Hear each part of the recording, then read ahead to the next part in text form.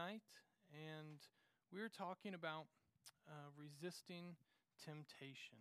Now, how many of you guys growing up, you memorized, maybe you going to church, you memorized the Lord's Prayer, and you can just quote it. If you hear someone say, "Our Father who art in heaven," because you got to do the King James version, right?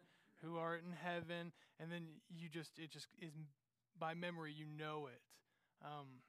A lot of us know the Lord's Prayer. This is what Jesus prayed. And yet, every time I've heard the Lord's Prayer, there's been one part in it that just seemed kind of weird. Like, it just seemed like, what? Why is that in it?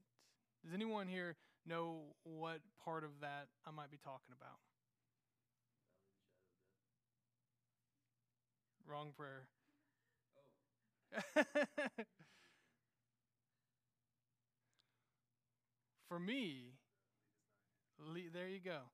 Lead us not into temptation. Doesn't that seem kind of odd? Like, this is what Jesus is saying to God.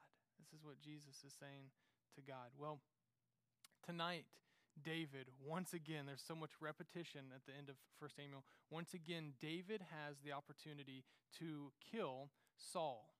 And he gets close, and he makes a statement, and he makes a point, but he doesn't kill Saul. And so, you guys are downstairs. Yep. No, you just follow the path around the basement, and you will find the room they're in. Good to see you, Dustin. That's Dustin Busick. He's the Manhattan campus pastor. We got a training going on downstairs for a new church database stuff. It's been exciting here lately. But David has the opportunity to kill Saul, and he's led into this opportunity, this temptation, and he doesn't take it. He actually passes the test, so to speak.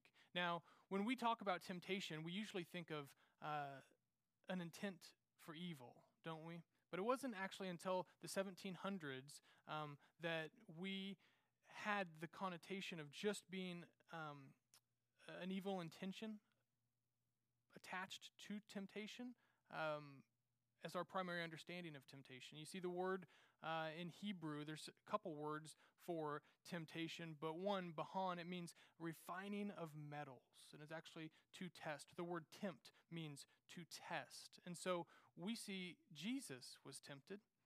We see even David tonight has some temptation in this, and there's an obvious good side to temptation. It's a testing. It's an opportunity to bring God glory, to be sanctified, to become more like Him and dependent on His Spirit, and not just stopping ourselves from falling into sin. Temptation can be a good thing when it's a testing.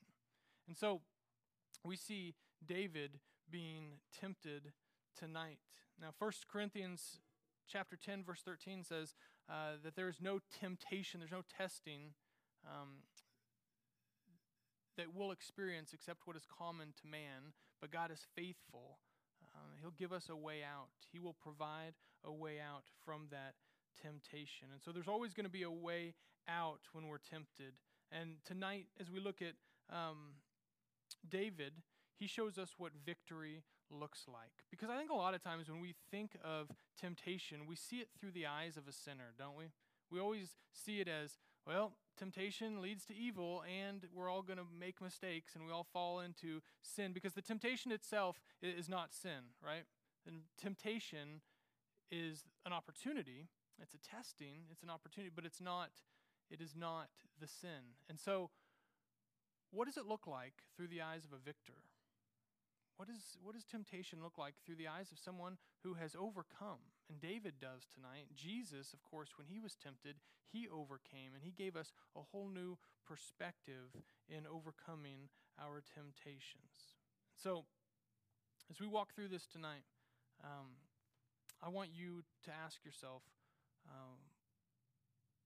am I known in my temptations? Am I known more for overcoming them through the power of God's Spirit? Or are they simply mile markers of my past failures? Am I an overcomer? Am I an overcomer? So this is what victory looks like tonight with temptation. All right, chapter 26. Then the Ziphites came to Saul at Gibeah. saying, "Is David hiding himself on the hill of Hachilah, which is on the east of the Jeshimon?" So Saul rose and went down to the wilderness of Ziph with 3,000 chosen men of Israel to seek David in the wilderness of Ziph. So remember, David has been running. He is in the desert. He's in the mountains. And Saul just keeps on coming after him. He's about to kill him. And then David has the upper hand. And then Saul's like, "Oh no, I should have never tried to kill you. I repent. I'm sorry." But then he goes crazy again and he wants to kill him. And so now David's been ratted out once again in verse 1, and Saul takes 3,000 guys and pursues him. In verse 3, "And Saul encamped on the hill of the Hachilah, which is beside the road on the east of Jeshimon. But David remained in the wilderness when he saw that Saul came after him into the wilderness. And David sent out spies and learned that Saul had indeed come." In verse 5, "And then David rose and came to the place where Saul had encamped. And David saw the place where Saul lay, and Abner, the son of Ner, the commander of his army. And Saul was lying within the encampment, while the army was encamped around him." So Saul is in the most protected of places. Because remember, we've been here before, right? And David got up close, and he was able to tear part of Saul's robe, and then was like, "Look, I got your robe." And Saul's like, "Oh my gosh, you got so close, you could have killed me." And so here we are, same situation, but Saul is even more protected by his best commander and all of his other soldiers. Stop right there. First thing we see when it comes to victory in temptation, this is the setting, but don't walk into it. Don't walk into it. Now, I got to just contextually, we're going to see in verse 12, God led David into this. Okay, so that makes this kind of tricky because there's a walking in that might be of God, but then there's a walking into temptation that might very well be from us. So David, he's been here before. Saul's running after him, and Saul, he is symbolic, even though this is a historical narrative that has happened.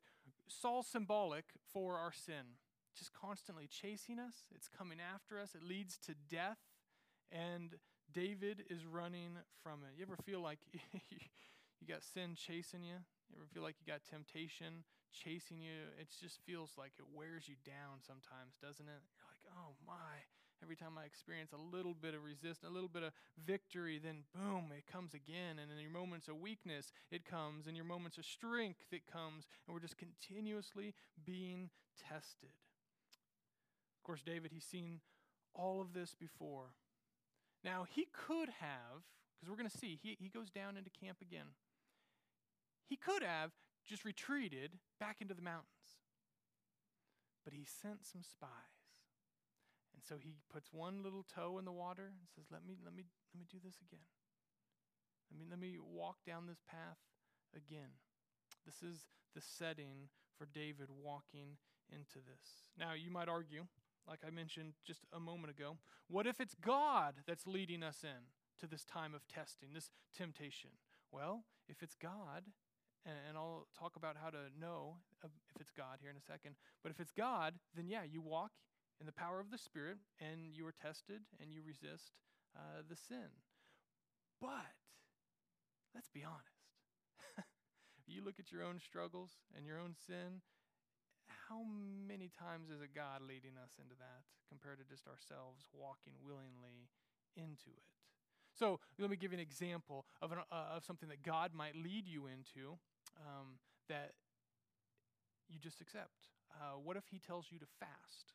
And so you go all day long without eating, and maybe you're praying, and it's super spiritual, and it's wonderful, but it's 4 o'clock in the afternoon, and you're hangry, and you didn't get your Snickers bar, and you then see a couple people who kind of annoy you, and now you're hungry, and you have the opportunity for irritability more so than ever. You gone all day without eating. Like you were in a place of hunger. This is Jesus' temptation, 40 days in the wilderness. He was hungry. He was famished.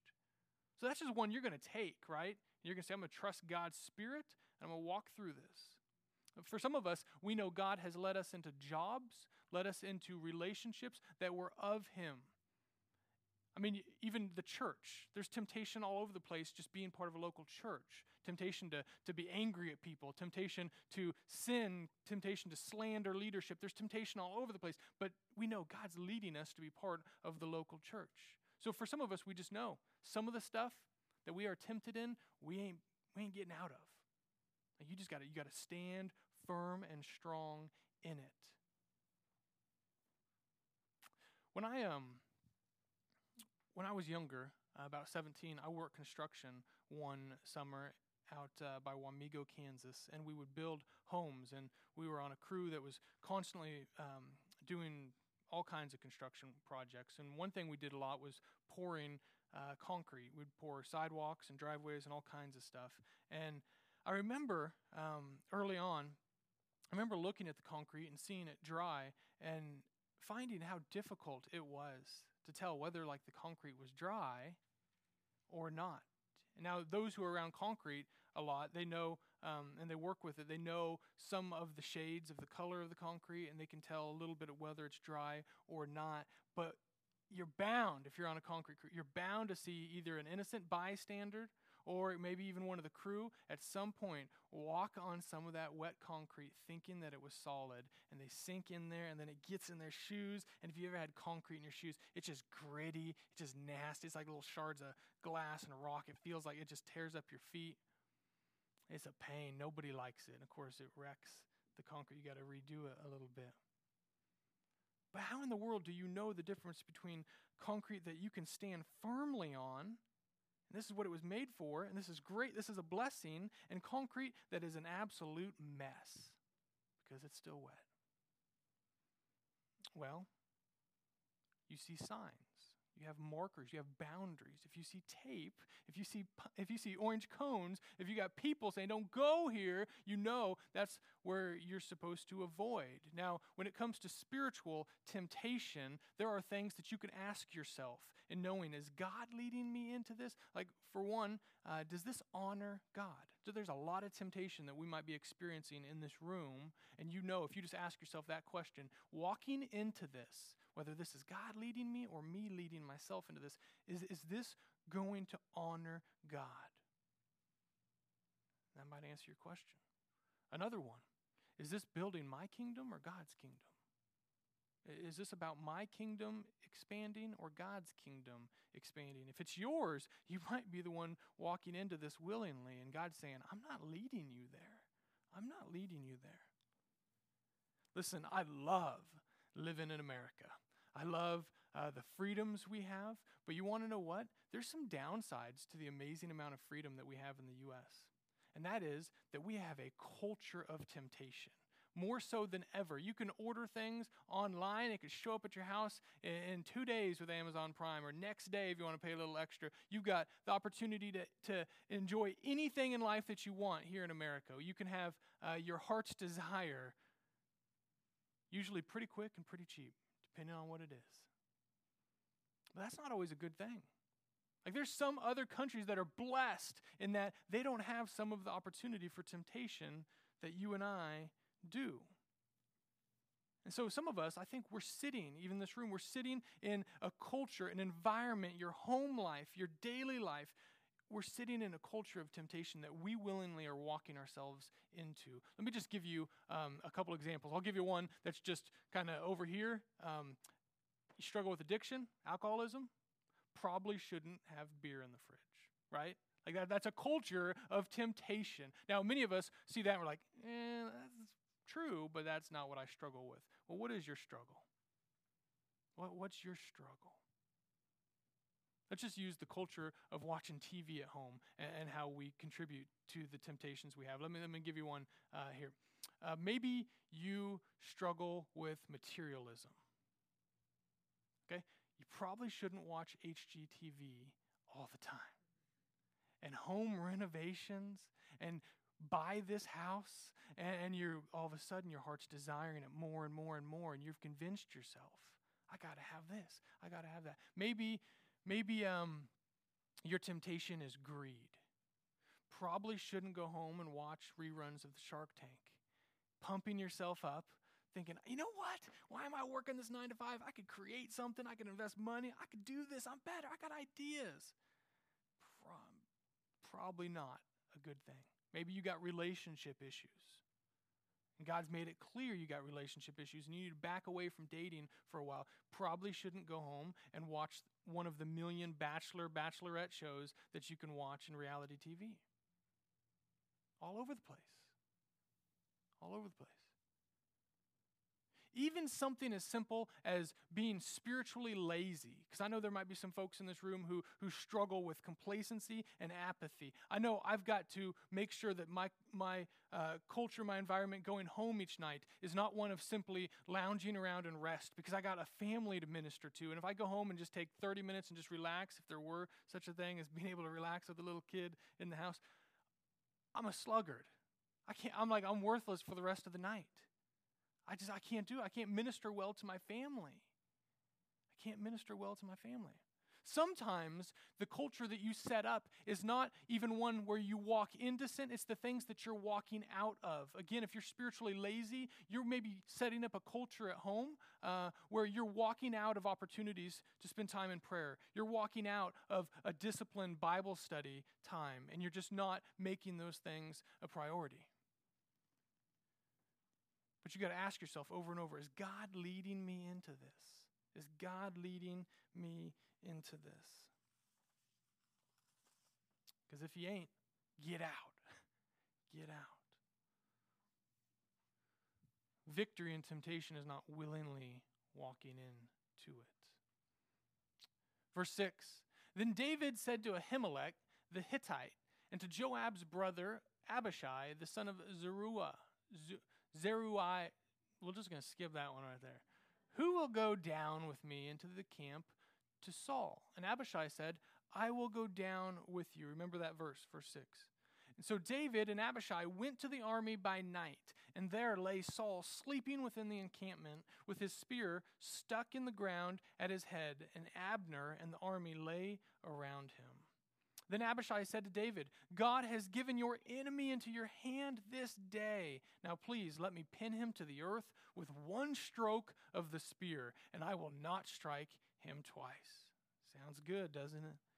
But David said to Abishai, do not destroy him, for who can put out his hand against the Lord's anointed and be guiltless? Remember, he said that over and over and over. That's why he didn't kill Saul, because Saul has been chosen by God to be the king. Whether he likes it or not, whether he's a good king or not, David respects the Lord's will.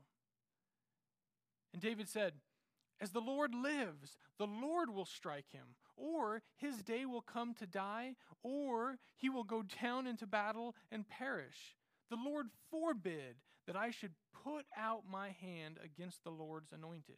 But take now the spear that is at his head and the jar of water, and let us go. So the spear and the jar of water, symbolic of life and power. The spear being Saul's power. David's taking it from him. That's what God's been doing from Saul this whole time. Taking power from Saul, he's transferring it over to David. And then that jug of water, that's his life. That's what he's drinking out of. And this whole context of chapter 26 is essentially saying, listen, Saul don't want God.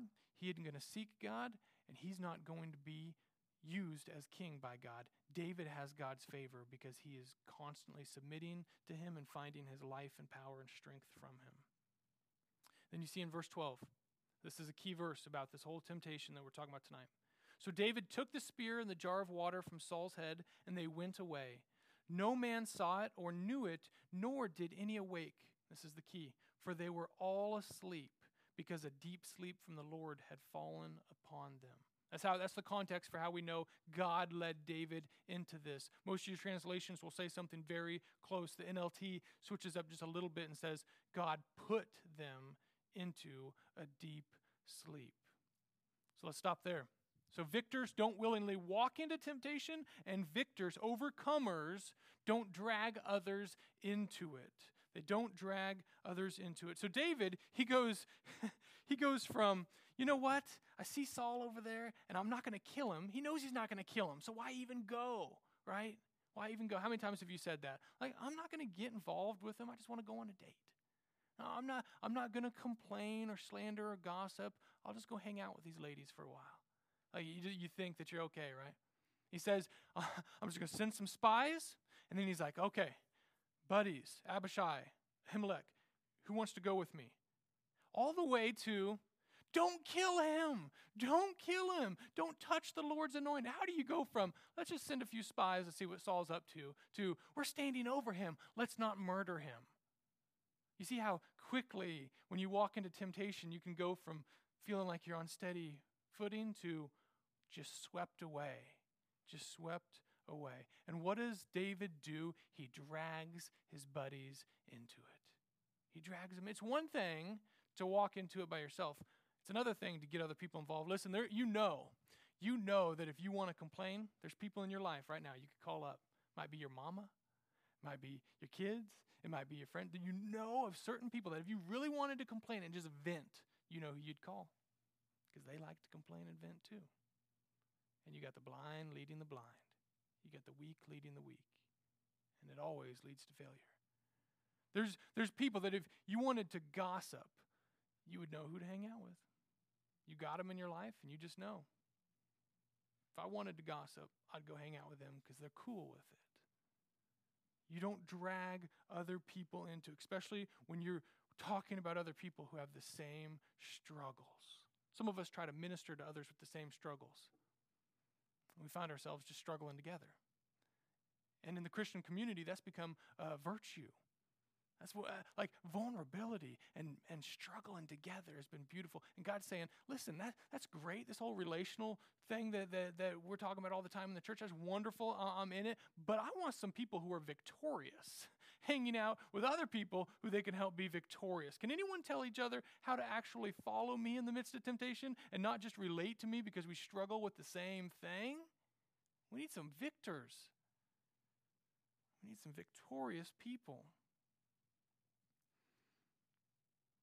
And here's the hard thing about temptation. Abishai, he sees the opportunity to kill Saul. He sees it as God's hand and favor on David. Isn't that crazy? That's the hard thing about temptation, is sometimes the greatest potential mistakes in our lives are disguised as God's potential blessings. You know, Andy talks about it from time to time, that relationship that you got out of when you were in college or whatever, and then 20 years go down the line, you marry someone else, you look back and see how they're living on Facebook, that person 20 years ago, and you're like, oh my, I'm so glad I did not marry them. That was a potential mistake, and yet in the moment, did you think it was a mistake when you were dating them way back in the day? Now you're thinking, God, why do you hate me? We broke up. I wanted to be with them forever. How much pain did God save you from? Sometimes the biggest mistakes in your life are disguised as potential blessings. But David, knowing what? What got David through this and what got Jesus through his temptation? The Holy Spirit and knowing God's word. Being able to put your foot. Remember what the devil was saying to Jesus? Hey, I could give you power. Hey, I could do this for you. Hey, did God really say this? Jesus knew God's word. That's what he was standing on. He's led by God's Spirit.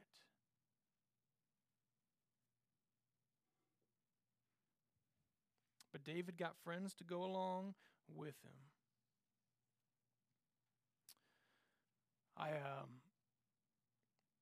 I was with a young man on our mission trip last week to Michigan. We were bouncing from place to place doing ministry in all these different locations in the Upper Peninsula. And there was one place in Menominee, Michigan, about 50 miles north of Green Bay. There was this church, this Baptist church that I preached at, and it was a Baptist church / homeless shelter. And it had probably 35 to 50 people in it. And it was just ministry. It was a beautiful thing. It is a beautiful thing what they're doing up there. But there was one guy who was kind of the like in dorms, they have a, what do they call it? A resident.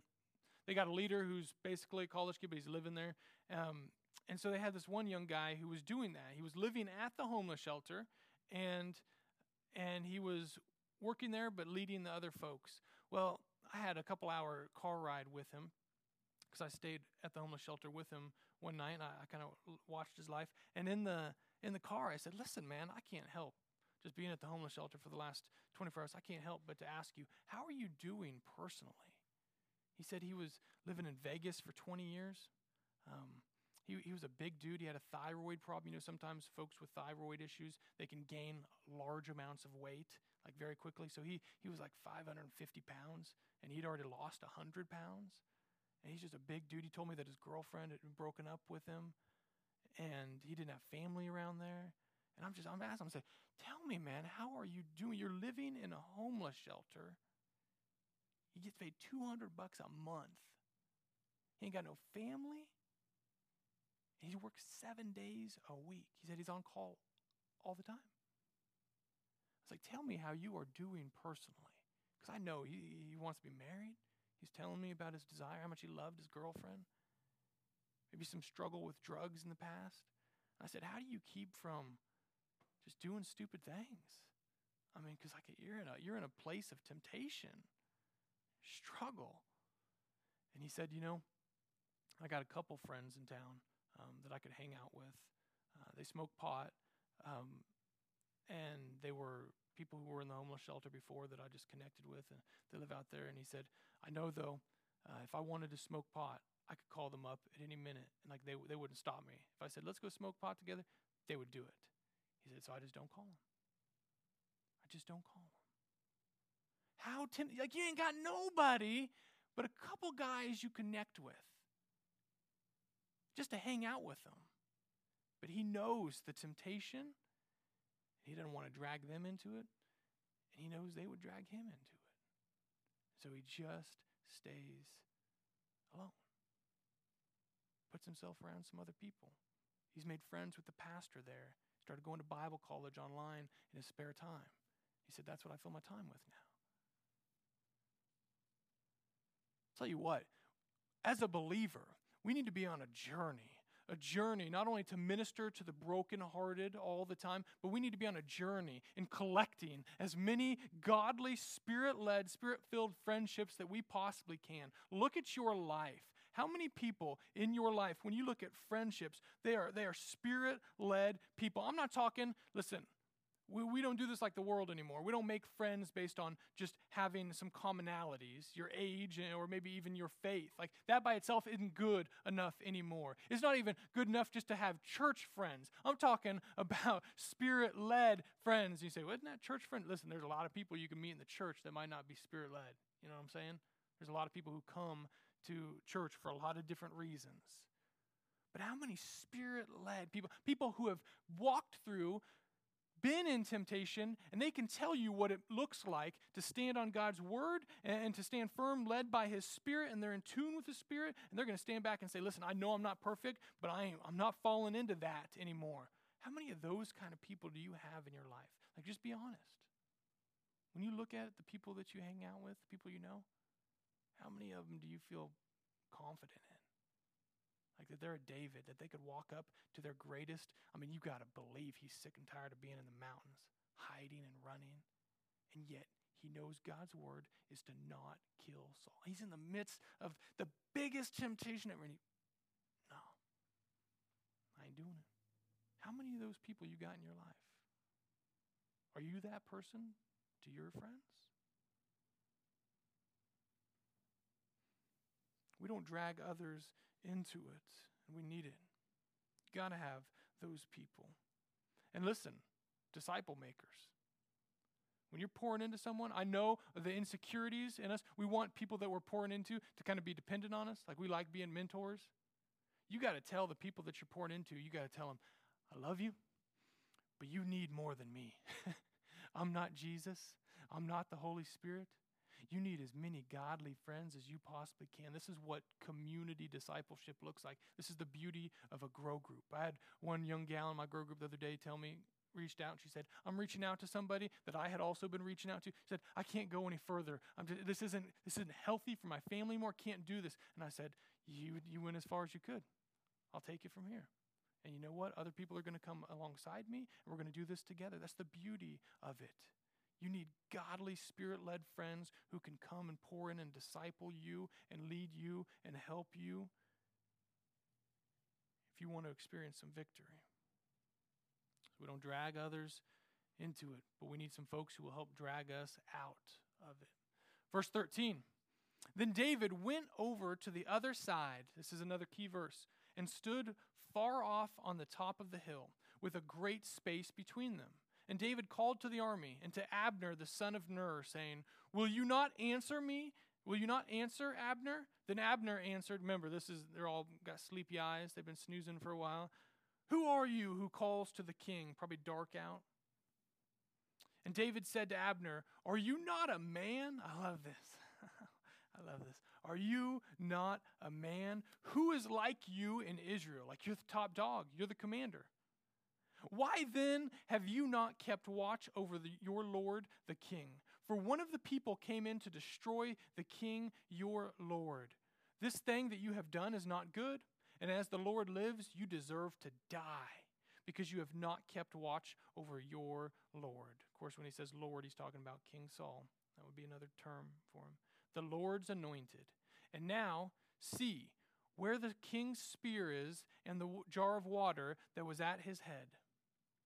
So he's putting Abner in his place. You know, Abner's the one pushing Saul, saying, you got to go kill him. Let's go we can do this. We can do this. And David's like, you, my friend, got issues. I'm about to call you out. Saul recognized David's voice and said, Is this your voice, my son David? And David said, It is my voice, my Lord, O king. Remember, isn't it funny when Saul hates David, he won't even call him by his own name. He just calls him son of Jesse. But then like when he's feeling all cuddly, then he's like, is this my son? Is this my boy? Because remember, he was married to Michal, and Saul took Michal, even though she was kind of crazy, gave her to someone else. David married some other guy. They got issues. And David said, It is my voice, my Lord, O king. And he said, Why does my Lord pursue after his servant? For what have I done? What evil is on my hands? Now, therefore, verse 19. Now, therefore, let my Lord the king hear the words of his servant. If it is the Lord who has stirred you up against me, may he accept an offering.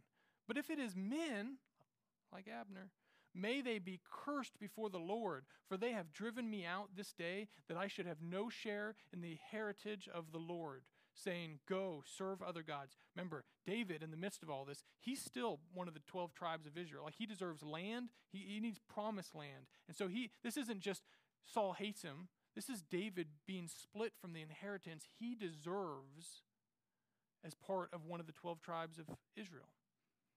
Saying, Go, serve other gods. Now therefore, let not my blood fall to the earth away from the presence of the Lord. For the king of Israel has come out to seek a single flea, like one who hunts a partridge in the mountains. Partridge being a bird, but the Hebrew word for partridge means one who is calling. So David, obviously standing over here, is calling out to Saul. Third thing we see, if you want victory in temptation, you need to address it from a distance. So verse 13 shows David's wisdom. It shows that David was pretty smart. In that, it said he went over and a great space was between them. So he removed himself from the temptation. He says, I'm going to address Saul from over here. So there's probably a little bit of a valley, and you got the people here, and then you got David standing up over here saying, hey, let's talk from a distance. And then you see David with all kinds of clarity in the situation, right? Like he's addressing Abner, and then he's talking to Saul, and like he now has a little bit more of a grasp on what's happening, and he's just straight up rebuking Abner, and he's questioning Saul, and he has a little more clarity as he stands back from the situation. He realizes this isn't God who has done this to me. God's not harming me. How many times have you been in a hard spot and you thought, God, why are you doing this? Why are you allowing this? What's happening, God? And he's realizing, you know what? God isn't the one telling you, Saul, to come after me. It's men like this Abner who I just put in his place. I just punked Abner. It's guys like him. And you know what? If I did something wrong, then let me offer a sacrifice to God, and let's get on with life. But he's just straight up with clarity addressing the situation. He knows this is Saul, this is the devil, this is the enemy that's doing this. This isn't God trying to kill him. Most of us, I think most of us, we find ourselves trying to fight the battles of temptation too close. And you know you're too close when you fight the same habitual sins and struggles and you let your emotions dictate where you go. You let the drama of the situation overwhelm you. And why? When you get close to something, especially in temptation, when you got your flesh pulling you into the sin, and you get closer and closer and closer, and now you're about to tip over and you're about to fall into sin, and that's when you start to really fight, and that's when you're the most emotional. That's when you're just torn, and you're like, I know I should break up with them, but it's been good. We've gone on 3 dates, and it's been amazing. It's like you're too close. You're too close to it. You should have been fighting way back here. This is what maturity in the Christian faith looks like. Sometimes it's backing away and fighting it long before you ever get there, because you know that pull. Oh, that is an emotional pull. It's going to be a lot harder to fight it if you're up close. If David doesn't go across the side, he knows Saul's going to come and they're going to hug and whatnot, but it ain't going to be good. He might get killed. You address it from a distance. Sometimes it's just hard to have perspective when you're trying to fight your battles so close.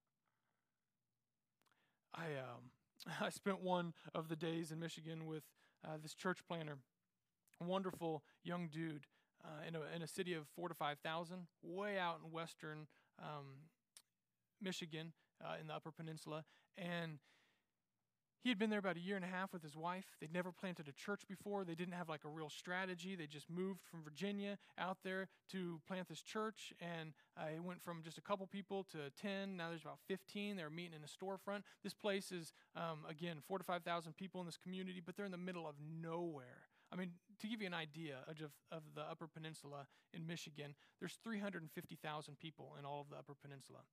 But the Upper Peninsula is the size of Tennessee. The largest city only has 20,000 people. So this was a big city for the Upper Peninsula. But there still weren't many people. And there was drugs and just a lot of oppression in this area. And we had a couple hours in the car. We had a lot of driving. We had a couple hours, and he was telling me about all this stuff. And he was sharing these stories about his first 1.5 years on the ground planting this church. And he was saying, he told me that some of the people were having a struggle with his own mom. His mom was part of the church plant, and she was more traditional and kind of judged some of the folks who were addicted to drugs, and they didn't dress like her, and they didn't act like her. And people would say to him, that lady's making me feel uncomfortable. Like, she just looks at me just mean when I walk in. And he said he would talk to his mom about it, and she didn't quite get it. And then he said eventually, he kicked his mom out of the church. He said, Mom, you either need to straighten up or you need to get out. And she got out. And I was like, what? I shook my head. Of course, he's driving me out in the middle of nowhere, so I got to be careful what I'm saying to him. I don't know who this old boy is. I said, yeah, you kicked your mama out of the church.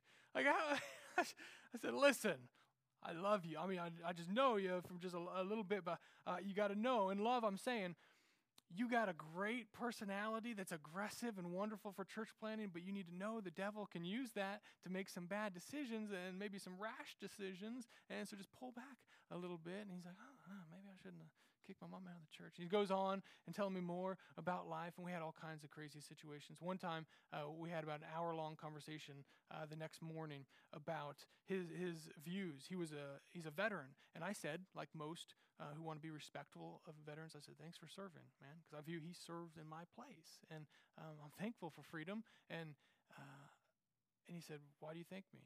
And I was like, okay, I don't know, because, man, it helps protect our freedom. He says, you think my service really had anything to do with protecting your freedom? You've been in Afghanistan and whatnot. I said, this is weird. For the next hour plus, he's telling me his views on the government and how he's now an anarchist and how he wants no government, no laws, and he thinks that if Christians are truly Christians, they don't need the law of the land to help keep things in place. We had a long discussion, but I had to tell him, because he's so passionate about it, I had to tell him about halfway through. I said, whoa, let me say this. Knowing you're in a little town and you got one reputation, I said, please tell me you have not told anyone else about your views about this. He said, I'll talk about it once in a while. I said, please, don't ever, ever, under any circumstances, bring this up in a sermon or to anyone in that town. Because you ain't going to win anybody to Jesus. I said, the whole anarchy thing, whatever, who cares? It's not that big of a deal that that's what you think. It's not like that's going to happen anyway. But you ain't going to win anybody to the Lord. People are going to think that's weird.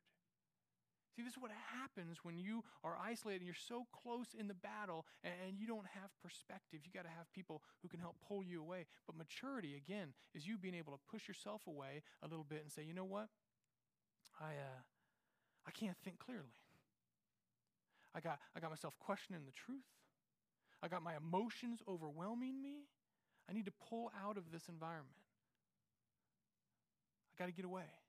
That's why, like, all of us love, we love materialism and we love capitalism and we love the American dream until we go to a third world country on a mission trip. Then we come back and we're like, how could I have lived that way? Because you finally got out of it for a second. Maturity is removing yourself from it just a little bit. Just a little bit. It's not good. If I counsel somebody who struggles with greed, and yet in the midst of our counsel, they're telling me how they're still applying for new jobs with better pay, how they keep looking at Zillow every night, looking for new homes, that perfect country home that they got to live in, trying to upgrade their vehicles. This happens. I talk to people. I'm like, you can't be talking about this if you're still in the midst of it. You're too close. All the time I'm talking to young folks with dating. Sometimes we'll be in the midst of talking about dating issues, and God's making it clear to them they just shouldn't be in a relationship right now, or maybe they've got a history of just choosing bad relationships, and yet they're still on dating websites all the time. And for those of you who haven't hung out in the dating world for a while, because this is new to me, but there are a million websites and apps for dating nowadays, things I don't even know about. It's just right there at your fingers. You can go to a new town and find people all around you just doing a day trip to Kansas City. I mean, you can't be doing that if you got those struggles. You can't get so close.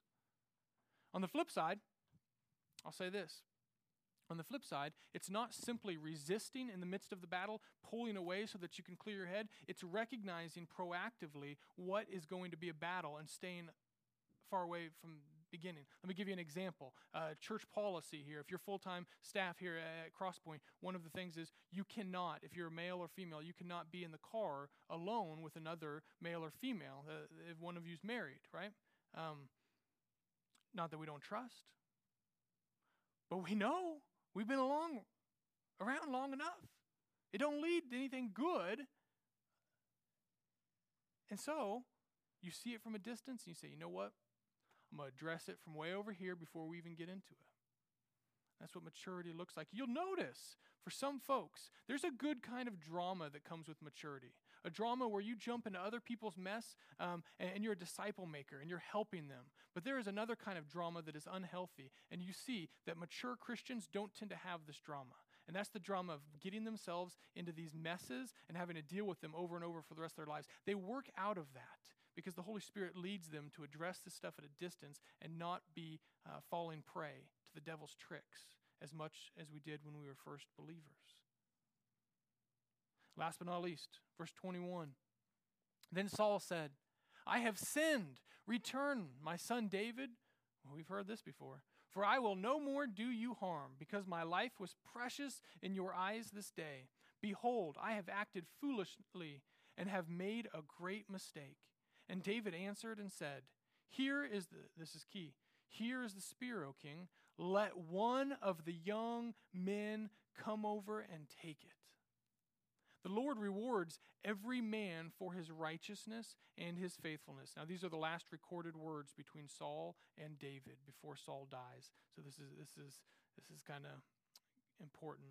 The Lord rewards every man for his faith, righteousness and his faithfulness. For the Lord gave you into my hand today, and I would not put out my hand against the Lord's anointed. Remember, Paul in Galatians says, do not be deceived. God will not be mocked. You will reap what you sow. David saying the same thing. Behold, as your life was precious this day in my sight, so may my life be precious in the sight of the Lord, and may he deliver me out of all tribulation. So tribulation, again, is another word for trial, another word for testing, temptation that we're talking about. Then Saul said to David, blessed be you, my son David. You will do many things and will succeed in them. So David went his way, and Saul returned to his place. This is the last time we see recorded that they are together. And Saul finally, at the end of his life, says something true. David, you're just blessed, man. You get it. You get it. Last thing we see. If you want to be victorious in temptation, don't ever trust it. We're talking about sin. Or don't get comfortable with it. Don't get comfortable. Here's the key in those few verses. David sees Saul giving him the lip service again. I'm sorry. Let's be friends again. Let's hug it out, bro. Like he wants to do that again. And what does David say? Here's your spear, man. Send one of your young dudes over here to get it. I'm not coming over. We're not doing this again. We're not doing this again. He's wise. Sometimes I think when you and I think of forgiveness, or when we think of making up reconciliation, that like we got to be best friends with people, that we got to, if we've overcome something, that we can hang around whoever at any time, that we can just do things. Listen to me. There are situations, there are people in your life that it will probably never be healthy for you to be around. When I was a young man, before I followed Jesus, and I had horrible relationships with young gals, I could tell you most of those relationships, at some point, after all of the mess and then some time had passed, at some point, I picked up the phone, or they picked up the phone, or we had a Facebook message saying, hey, how you doing? After everything calmed down, might take a year, 2 or 3. There's something in you, even back then when I was a non-believer, something in me say, don't. Don't get involved. There, even as a leader in ministry, there are people that I love, that I want to serve, but I have had encounters with, and I just kind of know, you know what? They're being sanctified in this, or I'm being sanctified, or we're growing, but it's just not going to be healthy for us to be best friends. Like, I'm not going to trust in you with certain things. Of course, that would be nobody in this room here. But you just know that. You just know that. If a young dude struggling with pornography, he might get to the point where he's like, you know what? I think I trust being alone, and I trust being able to search things on the computer without stumbling into that. Don't get comfortable with it. Don't trust. Don't trust. Sometimes sin likes to go dormant and get really quiet so that you get used to coming back into the room with it and hanging out with it and feeling like you can coexist with it. Listen. To resist sin is beautiful, but sometimes the wisest thing, the most spirit-led thing, is to just remove it altogether and to not even go there, to say, I'm just going to give up certain things in my life. If I can't have healthy relationships right now, I just ain't going to even dive into the dating world. If I can't talk to the people at work without slander and gossip and complaining, I'm just not going to be able to have conversations for a while. The Lord's going to have to sanctify me before I jump in. And maybe I'll never jump into some of those things again.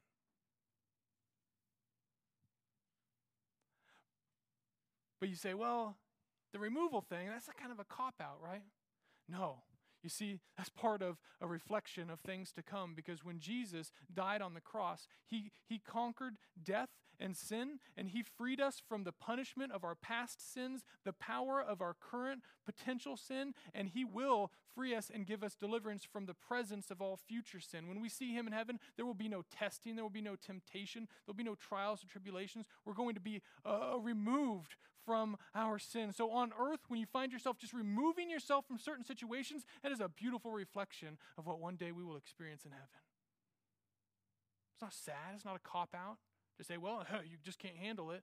Victory isn't always standing over it saying, boom, conquered it. Victory is standing back saying, Jesus gave me the ability to stand back and not even get into it. Sometimes that's the wisest thing. Don't embrace temptation, but don't fear it.